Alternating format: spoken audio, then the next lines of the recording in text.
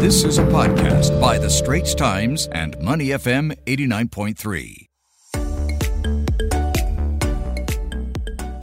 Guess what? More COVID-19 infections are being reported. Yes, this as Singapore rides yet another coronavirus wave. In fact, Health Minister Ong Ee Kang said last week that the next wave of infections has arrived sooner than expected.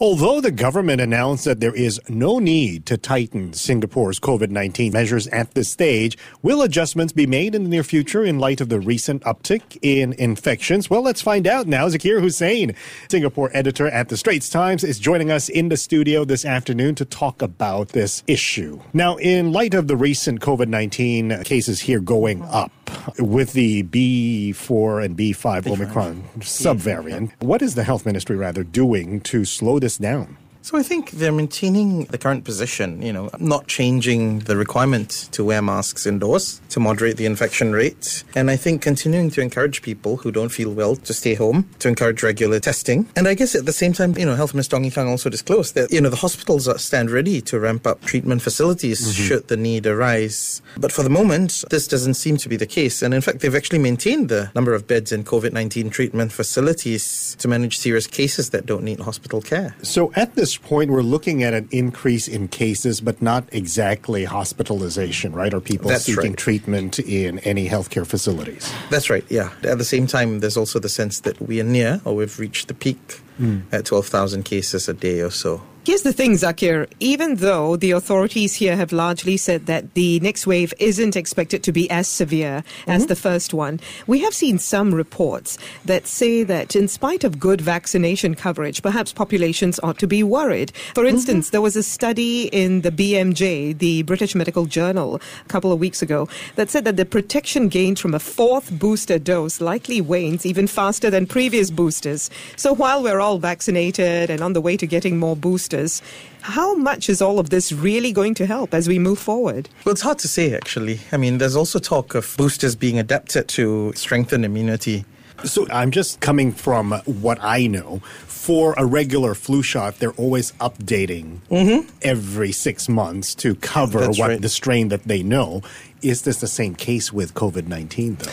It is, apparently. Moderna and Pfizer have both announced and said they're updating their booster shots to better target the Omicron subvariants. And I think it does look like, early data at least does show these elicit stronger response. And I think we're not sure yet when these... But the supply that we have right now in our vaccination centers, are they updated for the new subvariants of Omicron? Do you know? Not yet. Not yet. Okay. But at the same time, I think the minister did disclose that our contracts with both companies let us accept the shipments and implement them and distribute them when they're ready.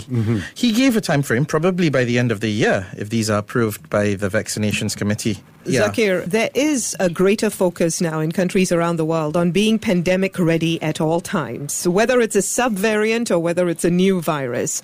So to what extent is effort being put in right now to ensure that Singapore is pandemic ready should there be a whole new virus? There was a bit of emphasis and talk on maintaining and preserving a hospital capacity, right? So these COVID-19 treatment facilities are not going to be stood down just yet. Although at the same time, there's also talk of repurposing them so that they can cater to other illnesses and ailments. And I think maybe this flexibility is what we might need to have more of going forward. The same thing in terms of preserving healthcare workers and ensuring that there's enough of them and that they can help be activated or deployed to manage any uptick in numbers. So what is the overall messaging then for this particular wave that we are currently riding on? Don't worry, it's going to be okay? I think it's a bit more nuanced. It's not just don't worry, it's be careful. If you're sick, don't come in. Keep masking, test regularly every now and then. But at the same time, get your shots.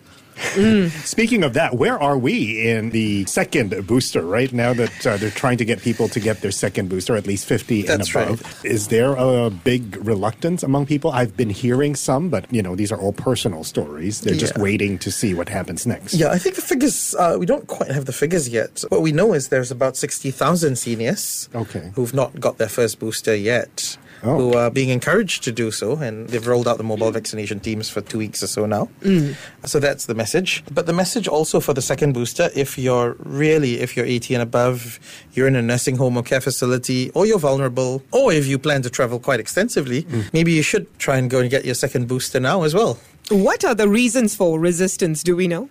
hard to say. People might be holding out for, a non-mRNA or Novavax. But I think this I've just heard of the past couple of days, people might be waiting for the updated booster shot, the one that can better combat the Omicron variant. Is that a wise thing to do, though? It's not a bad thing to do if you're not planning to leave the country. If, you've had your first booster in the past few months or so, it's not a bad thing to wait. This podcast is available on our audio app. That's AWEDIO. Like us and rate us. And now, back to our podcast episode.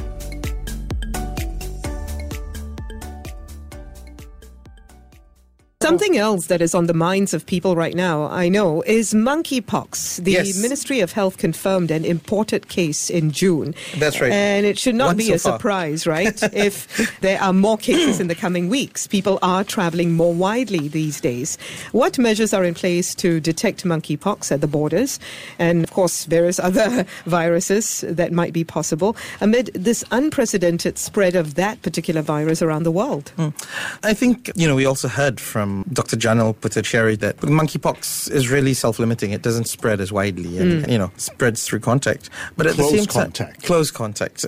So you have border measures, travelers need to declare symptoms and so on. And of course, if for that one case, quite a number of close contacts continue to be quarantined for up to 21 days from the date of exposure for monitoring and so on. And there have been regular updates on identifying suspect cases and all. But at the same time, I think it's not something that has been spreading as widely. I think the global figures are about 3,400 lab cases or so. Of course, including that one Singapore case. But it's not something that they feel is a source of concern at the moment. So just, take precaution and do not touch anyone you don't know. Well, try to avoid skin-to-skin contact if you can. That's right. And that's one way of protecting yourself, especially if you're traveling and you're not sure. Are there any other public guidelines, though, for what people should be looking out for in terms of symptoms for monkeypox? Because it's not being talked about as widely as it should be. No, it's not. Really be mindful, if you're in close contact with infected individuals. But at the same time, the advice for healthcare personnel is really, if you're in a sensitive environment, right, PPE, infection control practices all help reduce the risk of transmission. And at the same time, the ministry is also looking at whether those who work in such environments might need to be vaccinated for protection on a case-by-case basis. And in this case, it's really the smallpox vaccine, but it's just as a sort of post-exposure risk reduction measure. All right. It just sounds like, be pandemic ready at all times, even as individuals or healthcare institutions or as organizations. And we should be okay as we move forward. Thank you very much for that, Zakir. Zakir Hussain, Singapore editor at The Straits Times. The SG Extra podcast is also available on Apple Podcasts, Spotify, Google Podcasts, and our audio app. That's AWEDIO. Like us and rate us.